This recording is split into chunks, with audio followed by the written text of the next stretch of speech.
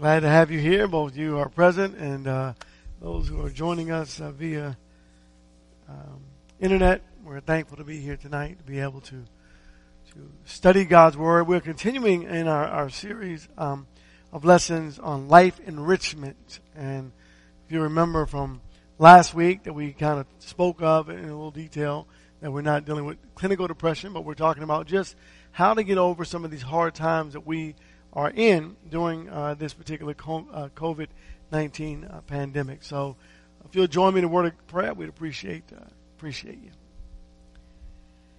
Heavenly Father, we thank you so very much for allowing us today to assemble this evening to hear another portion of your word, to grow and to help us, Lord God, to find our confidence in you.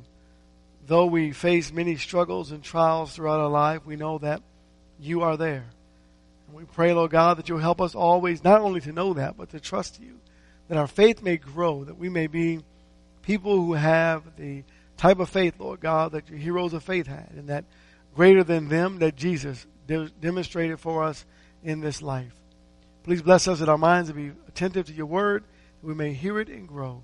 In Jesus' holy and precious name we pray and thank thee. To be thy will. Amen. Genesis 47 today. So we are going, here's what we're trying to get to. To this lesson, this introduction here, we're trying to go from our struggles and difficulties to trusting in God and turning things over to Him. Now, that's tough, right? It's easier said than done, but to release all of our fears and give them to God, right? But not the way that, we have commonly done it in the past. I've done this, maybe you haven't, but, I give it to God, but I leave it close enough to me so that if I feel a little edgy, I can always pick it up again, right? I have to be in control, and we're not supposed to strive to be in control in our service to God. We are supposed to give it to God and leave it with God. So I wanted to look at Jacob's life and think about the things that he had gone through. And I want to look at how that process happens in life as we go through troubles in our lives, and eventually we learn over time to give it to God. And sometimes we're in a position where we're forced to give it to God. We have to give it to God. Not that we want to, not even that we're ready, but we have to give it to God. And let's begin to venture into that thought tonight. Genesis 47, beginning at verse 47. Then Joseph brought his father Jacob and presented him to Pharaoh. And Jacob blessed Pharaoh. And Pharaoh said to Jacob, "How many years have you lived?" So Jacob said to Pharaoh, "The years of my sojourning are 130. Few and unpleasant have been the years of my life, nor have they attained the years that my fathers lived during the days of their sojourning." So, two things. One, he says, few in comparison. While his father lived, Abraham and Isaac lived much longer than he did. But he says, I've lived a few years in comparison to their lives, but I've had a lot of trouble in my life. So Jacob came into the world struggling, didn't he? Jacob and Esau wrestling in Rachel's womb. And they came out as two peoples, if you will, two nations. There was sibling rivalry between Jacob and Esau growing up. And remember that story, that account that we read where Jacob was preparing a savory dish for his father because his mom told him to. And remember that Esau came home with the kill, but he was famished at one point in his life before that instance. And what did he do? He sold his birthright. He sold his birthright for some red stuff, the text says, for some red stew. And remember what happened? That the father blessed the one child. It was Jacob. And he had rightfully earned the birthright through a sale, if you will. But boy, that infuriated Esau.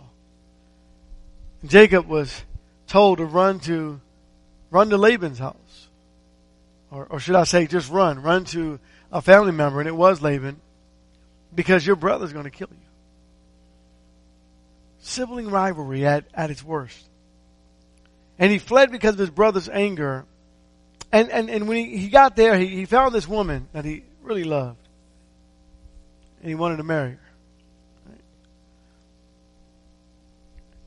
And Laban said, if you work for 7 years,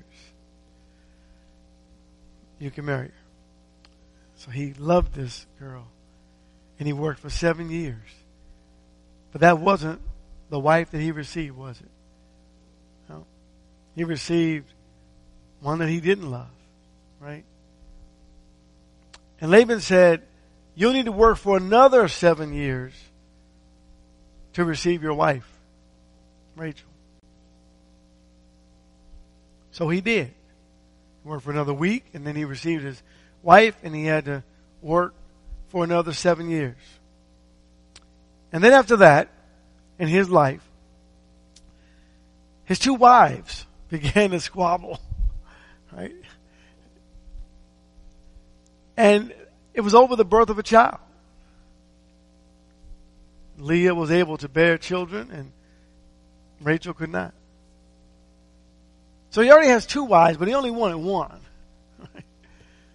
And then throughout the process of the childbearing war, he ends up with 4 wives and over 12 children that now he has to take care of. While living with Laban, they eventually fled. Laban had changed his wages 10 times. Felt cheated. He goes off with his family. And he meets Esau. Right? Thank God things worked out well. But anyway, in his journey or through his journeys, he eventually wrestles with the angel. And now he has a broken hip. He's had some real hard times in his life. And as he journeyed, the love of his life, Rachel, died. And then later on in his life, from what he was told, back to Genesis chapter 37. Genesis 37 and verse 31. His beloved son also died. Although Joseph did not die. But he was told and he believed that he did. Verse 31. So they took Joseph's tunic and slaughtered a male goat and dipped the tunic in the blood. They sent the varicolored tunic and brought it to their father and said, we found this. Please examine it to see whether it is your son's tunic or not. Then he examined it and said, it is my son's tunic. A wild beast has devoured him. Joseph has surely been torn to pieces. So Jacob tore his clothes and put sackcloth on his loins and mourned for his son many days. Then all his sons and all his daughters arose to comfort him, but he refused to be comforted. And he said, surely I will go down to Sheol in mourning for my son. So his father wept for him. Meanwhile, the Midianites sold him into Egypt and to Potiphar, Pharaoh's officer, the captain of the bodyguard. And so here's this pit that's in his stomach that remains there for quite some time. His son, his favorite son, dead. As he continues in his life, comes this very severe famine. Famine that plagues the whole entire world. And throughout this famine, his son, Simeon, and all the boys go, except for Benjamin, over to Egypt. And they all come back except for Simeon, who's left in prison. And now things even get worse. They get worse for him in his life because now they want his son Benjamin. And they say, we have to take him to Egypt if we're able to get any more food. Jacob, he said, I haven't lived out as many days as my fathers, Isaac and Abraham. But the days that I have lived, I've had a really hard road. And so you think about life and all the troubles that come our way and how life can really get you down. But that confidence in God is where we're trying to get to where we can learn through life to accept the things that we cannot change and not allow life to get us so far down in the dumps to where we're always finding ourselves trying to climb out of a deep, deep pit. So Genesis 42 in verse 33. Genesis 42 in verse 33. And life can give us some amazing twists, right? That puts us deep, deep, deep into that dungeon of despair. It makes it really, really difficult. Verse 33 of Genesis chapter 42. And the man, the Lord of the land, said to us, by this I shall know that you are honest men. Leave one of your brothers with me and take grain for the famine for your households and go. But bring your youngest brother to me that I may know that you are not spies, but honest men. And I will give your brother to you and you may trade in the land. Now it came about as they were emptying their sacks that, behold, every man's bundle of money was in his sack. And when they and their father saw their bundles of money, they were dismayed. And their father Jacob said to them, you have bereaved me of my children. Joseph is no more, and Simeon is no more, and you would take Benjamin. All these things are against me. That feeling, again, as we looked at Paul earlier in our last week, rather, that the world is crushing you, right? It's you know, if you will, it's the pressure is too much. And then again, we know our brother will always say to us, don't worry, it's never more than you can bear. It's never, and we know the scripture says that. We have this academic knowledge. We understand this in the scriptures. And it's not that you don't believe it in this very difficult time, but it doesn't change how you feel. Right? And that spiraling effect, once you get into that groove, that spiraling effect is hard to turn around and climb back up. But it's easier to continue to get deeper and deeper into this pit of despair. And it becomes more and more difficult to climb out. So here, he says, you know, listen, look at my life. Look at my life. You bereaved me of my children. Look at verse 37. Here's one of the reasons why, we say when you're studying about and speaking to someone who is struggling with depression, why, they usually like to be alone because people just don't understand, right? Just don't understand.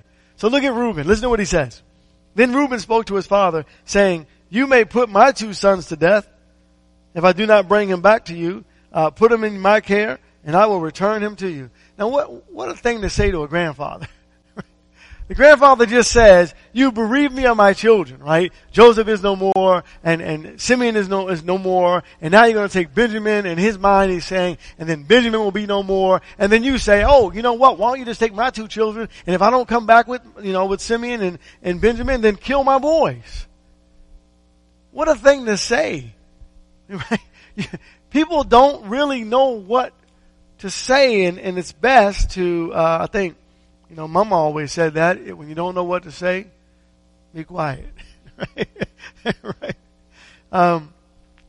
And so Reuben, who just does not understand the way his father feels, sends, if you will, a proposition to him that absolutely makes no sense at all. And when you're in that pit, you know, it would have been easy for Jacob to say, oh, now I'm just an animal. You know, or something like that. You know, it's for him to think, why would you think that way of me? Is that the way everyone thinks of me? Because my life has been so difficult. And we begin to you know, have this battle, right, in the head. And this battle goes on and on and on. And it's just a terrible battle that goes on. And you know, we try to snap out of it, but it's tough. And again, this is one of the reasons why people who struggle with depression usually lean often towards being alone, because people really don't know what to say. Now prayerfully, as we continue through this, we're going to have solutions and tools and things like that to help us through this. But I want everyone to understand so that if you're in a position where you have the opportunity to help someone who is in a deep depression, especially during this pandemic or whatever it may be in life, you'll find maybe you'll have tools. You'll have tools that you can use by the gift of God to be able to help someone who's in that downward spiraling emotion and having a really, really difficult time pulling themselves out. And it's tough. It's almost like you reach your hand down and you want to help, but and you say, well, they just don't want help. And it's not that they don't want help. It's that they don't know where to go for help. And even though you're standing there and you are the one trying to help them. Remember I talked about panic attacks and that there's this level of confusion that comes in. It really plagues the mind. Anyway, so there's a whole lot more to this topic. But let's look at verse 38. Verse 38. But Jacob said, my son shall not go down with you, for his brother is dead, and he alone is left. If harm should befall him on the journey you are taking, then you will bring my gray hair down to Sheol in sorrow. In other words, I'm going to die such a miserable death, a death of misery because my son's gone. You know, these are the two favorites, right? So the heart of Jacob is revealed, you know, that he has been struggling for a very long time with sorrow because of the difficulties in life that have come his way. Look at chapter 44. And there are so many people in the world, even, you know, today who are struggling in so many ways, in this idea, this thought that to bring someone down, to bring them down so they're so depressed that, you know, they have no reason to live anymore, right? How true that's been in our world. Right? And it's sad. Verse 27 of chapter 44. 44 verse 27.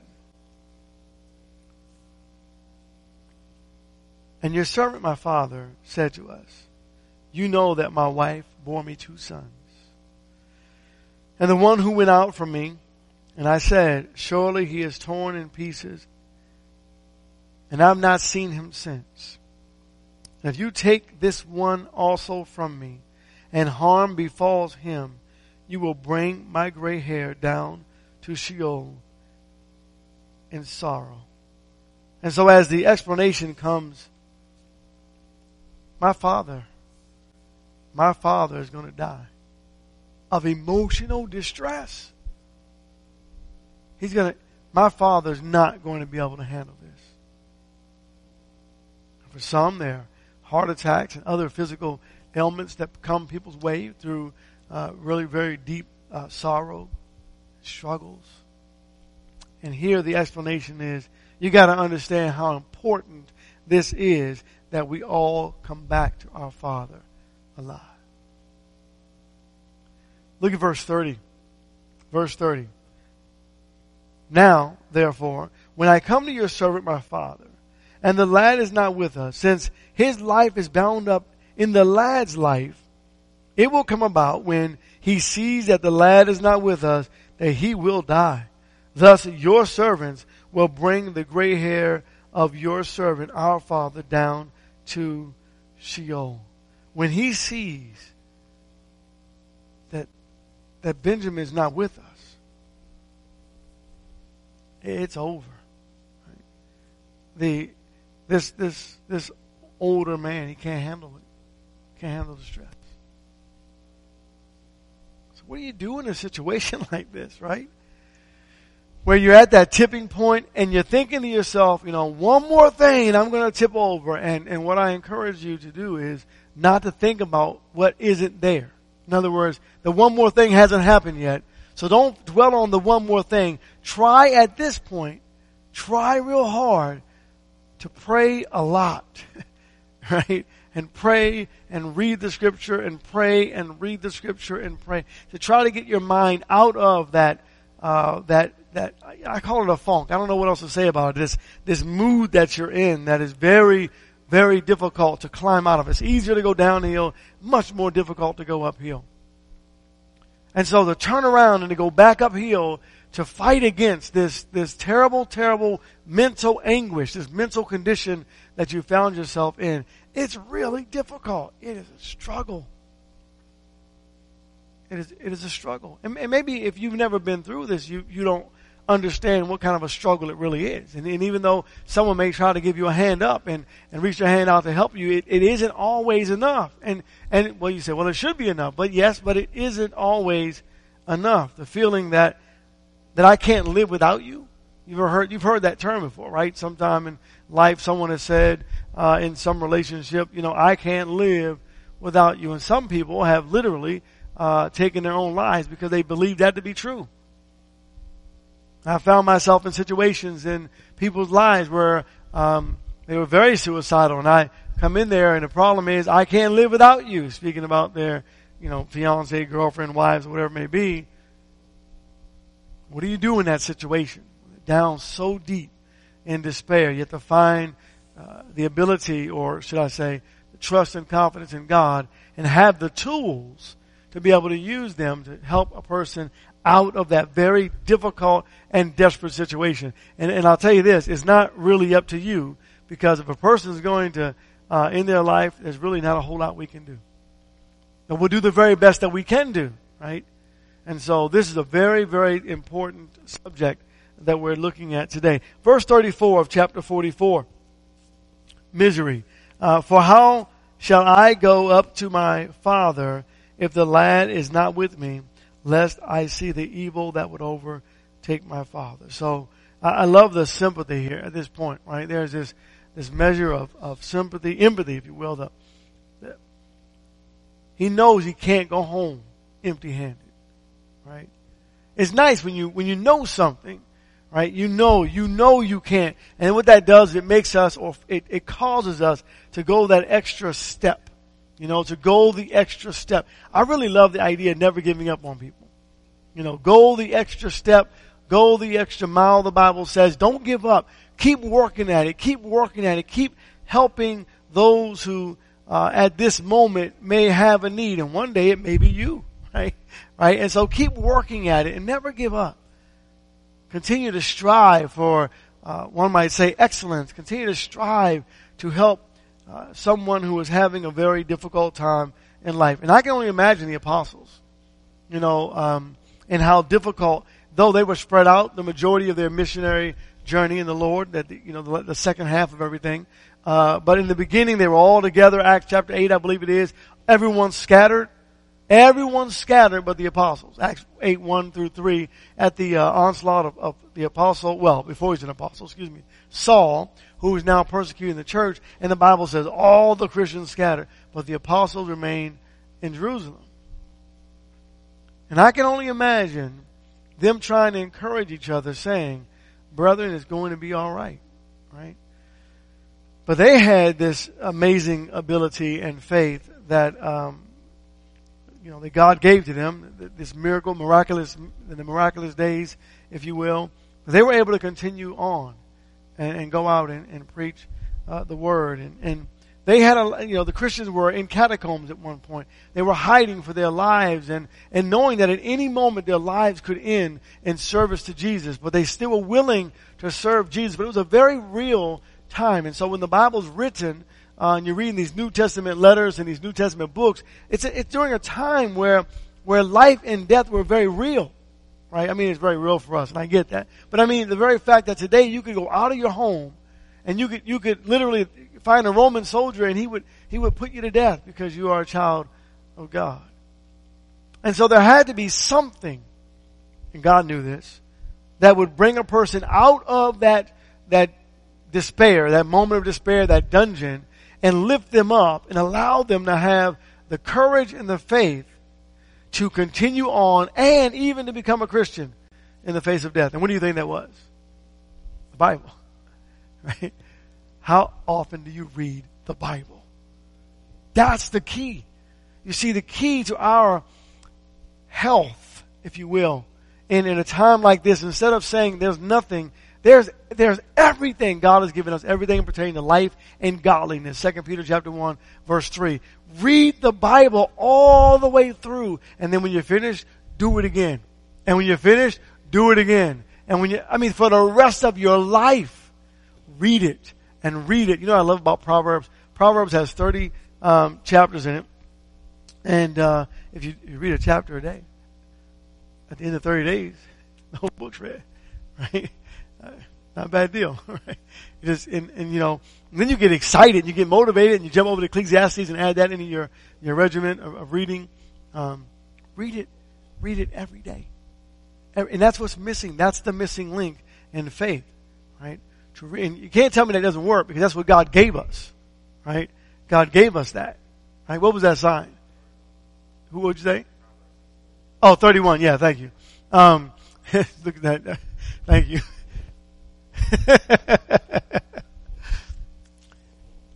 You read it every day, and as you read it, and you read it, and you read it, and you read it, something happens. What happens?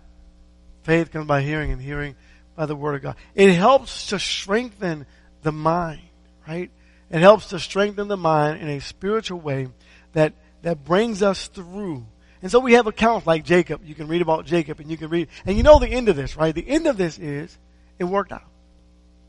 As horrible as this was, it all worked out. Right? And there's so many accounts where we can see, we have this holistic view of the whole, the life and journey of all of God's people, and even those that weren't God's people. And you look at it from Genesis to Revelation, and there's this thread. And you know what happens with God's people every single time? It works out. It works out. Right? It always works out. And so through the scriptures, if you read them every day, and you dig and you dig and you dig, something will happen to your mind.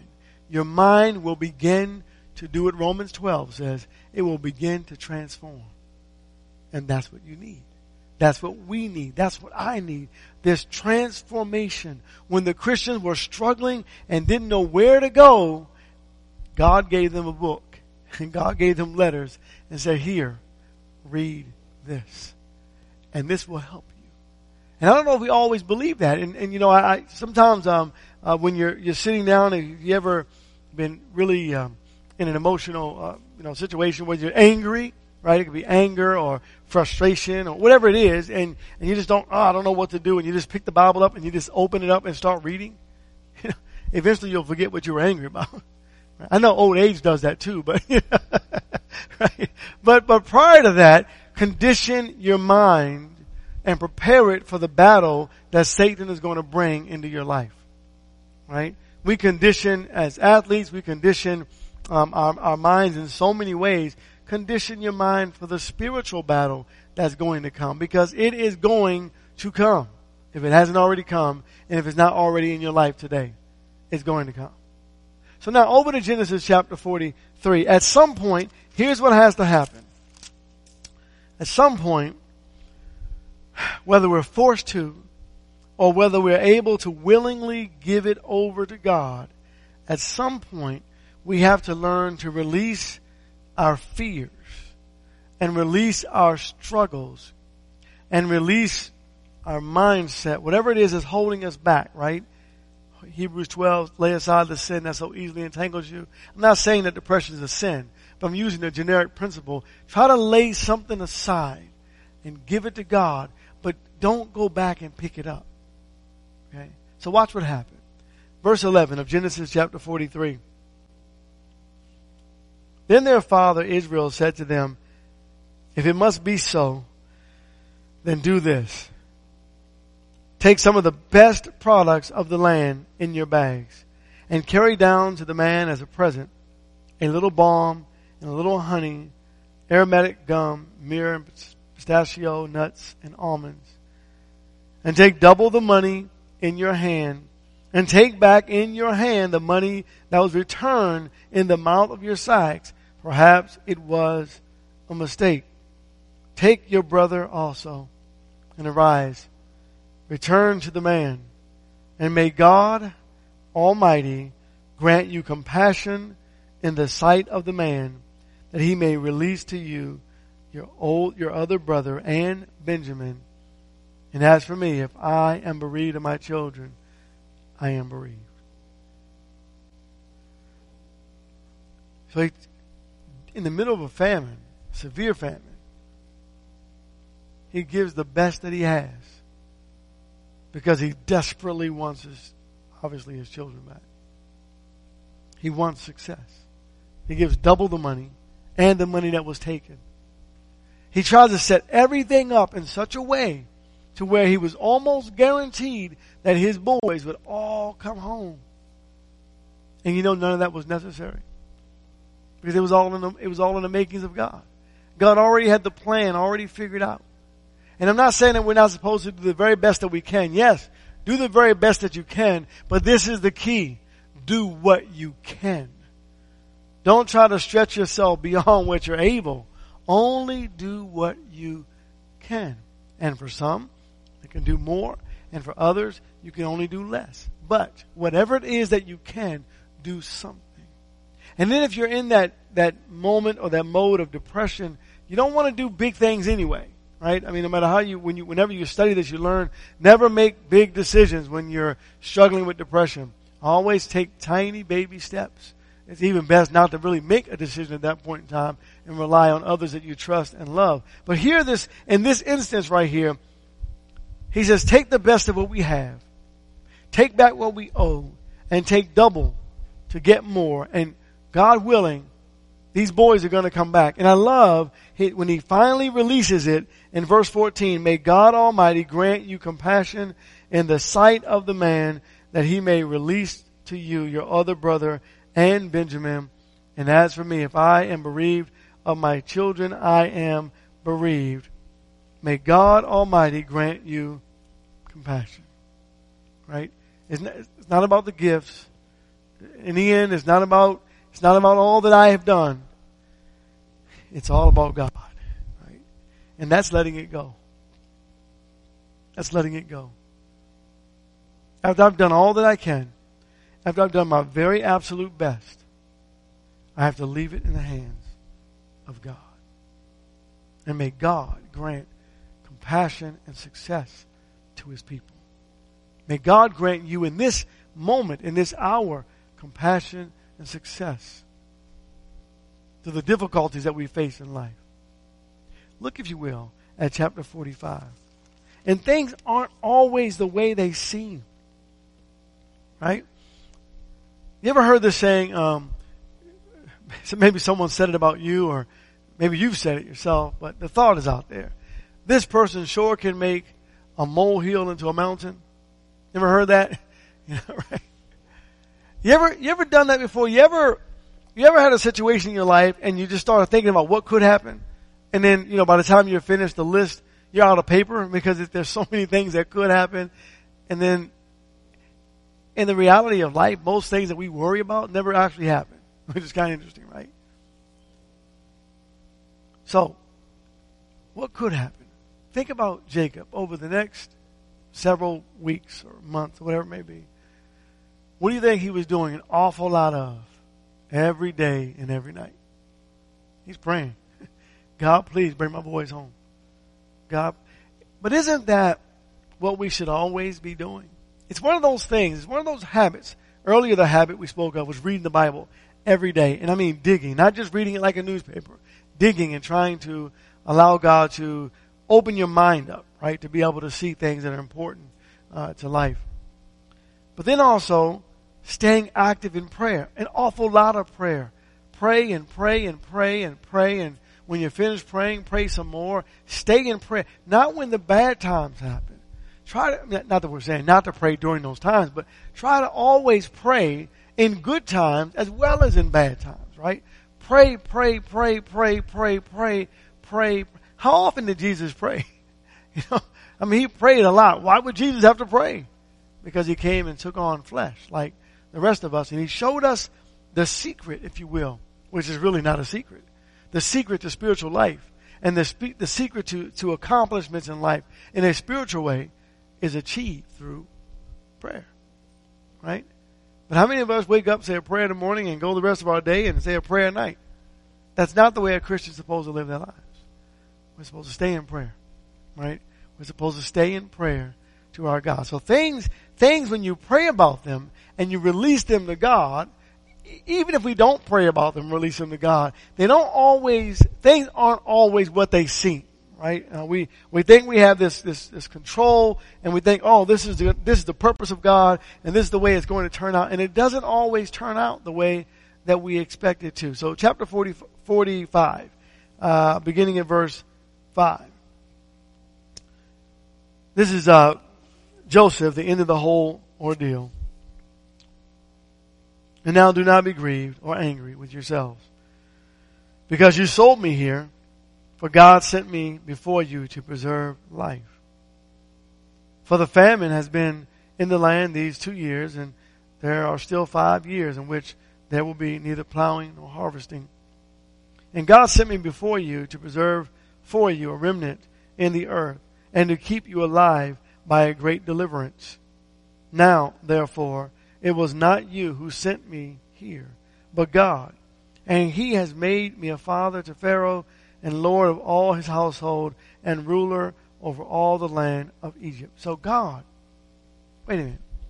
So God was turning the life events in such a way to where He softened the heart of Pharaoh by giving this young boy Joseph dreams, and the dreams that Joseph had, we hated him for them. We didn't understand the whole thing, and so it made us envious, and we couldn't even speak kindly to our brother. We sold him into Egypt. We were going to kill the boy, but decided to sell him into Egypt. We sold him into Egypt, but all of this was God's way of getting Joseph to Egypt to save the world. Wow. Oftentimes in life, things aren't always what they seem. And a very powerful lesson to learn in life is this one. It's found in verse 24. Verse 24. So he sent his brothers away, and as they departed, he said to them, do not quarrel on the journey. Right? This is not the time to fight. Once this revelation from God is revealed, it's not time to fight about it. See, I told you. It's not time for that. It's a time for prayer. Right? It's a time to give it to God, to thank God, to rejoice in the blessings of God. It's a time to become excited in the fact that God noticed you. How great, right? That God noticed you, and God knew you, and that God was there to direct and to care for and to comfort and to keep. And then comes that question. Yeah, but I really want to know. Like Job, right? I really want to know. Why is Job suffering? In the book of Job, God never tells us why Job suffered. Never told us. I mean, we know it was Satan. We read that and we get all the information, but God never answered Job's question. Why am I suffering? He never answered the 3 boys' question. Why are you suffering? God didn't do that because some things are not for us to know. What is for us to know is that it is what it is. Do all that you can in service to God. And while you're going through life, good and bad, keep your face like we do our cell phones, but keep your face in the Word of God. Right? Keep our head down and keep looking to the Lord. Keep looking to God in prayer, looking up, and keep looking down into His Word, and allow God to direct our steps. So Job says in chapter 14 and verse 1, a man who is born of woman is short-lived and full of turmoil. Trouble is going to come. It's amazing. The Bible reveals that to us. Ecclesiastes chapter 12, and look at verse 1. Again, a revelation that trouble is going to come. Remember also your Creator in the days of your youth, before the evil days come and the years draw near when you will say, I have no delight in them. And then it goes on to describe old age. Right? It does. That's what Ecclesiastes 12. It takes your life and it says, here you are, you're young, right? You're strong and resilient and all those things, but over time, you're going to grow weaker and weaker and weaker, and things that didn't bother you before are going to start bothering you now. And things that used to work aren't going to work any longer. And then things that used to be steady Won't be steady any longer. They'll start to tremble. And he says, through all of this, through life, through all of this, through life, he says, here's the conclusion. Fear God and keep his commandments. Right? So you got to stay in the book, reading and studying and learning and growing, and stay constantly in prayer. Now I ask you this question, kind of been wrapping up. We got a few more scriptures and then we'll close. I ask you this question. I ask myself the same question. Are you spending enough time reading God's book? Number one. Number two, are you spending enough time in prayer? Great questions, right? Great questions. How do I transform my mental state? How do I help myself to the best of my ability and the greatness of God? How do I do that? Through the reading of God's Word and through prayer. Right? Now, Psalm 23 and verse 4. Psalm 23 and verse 4.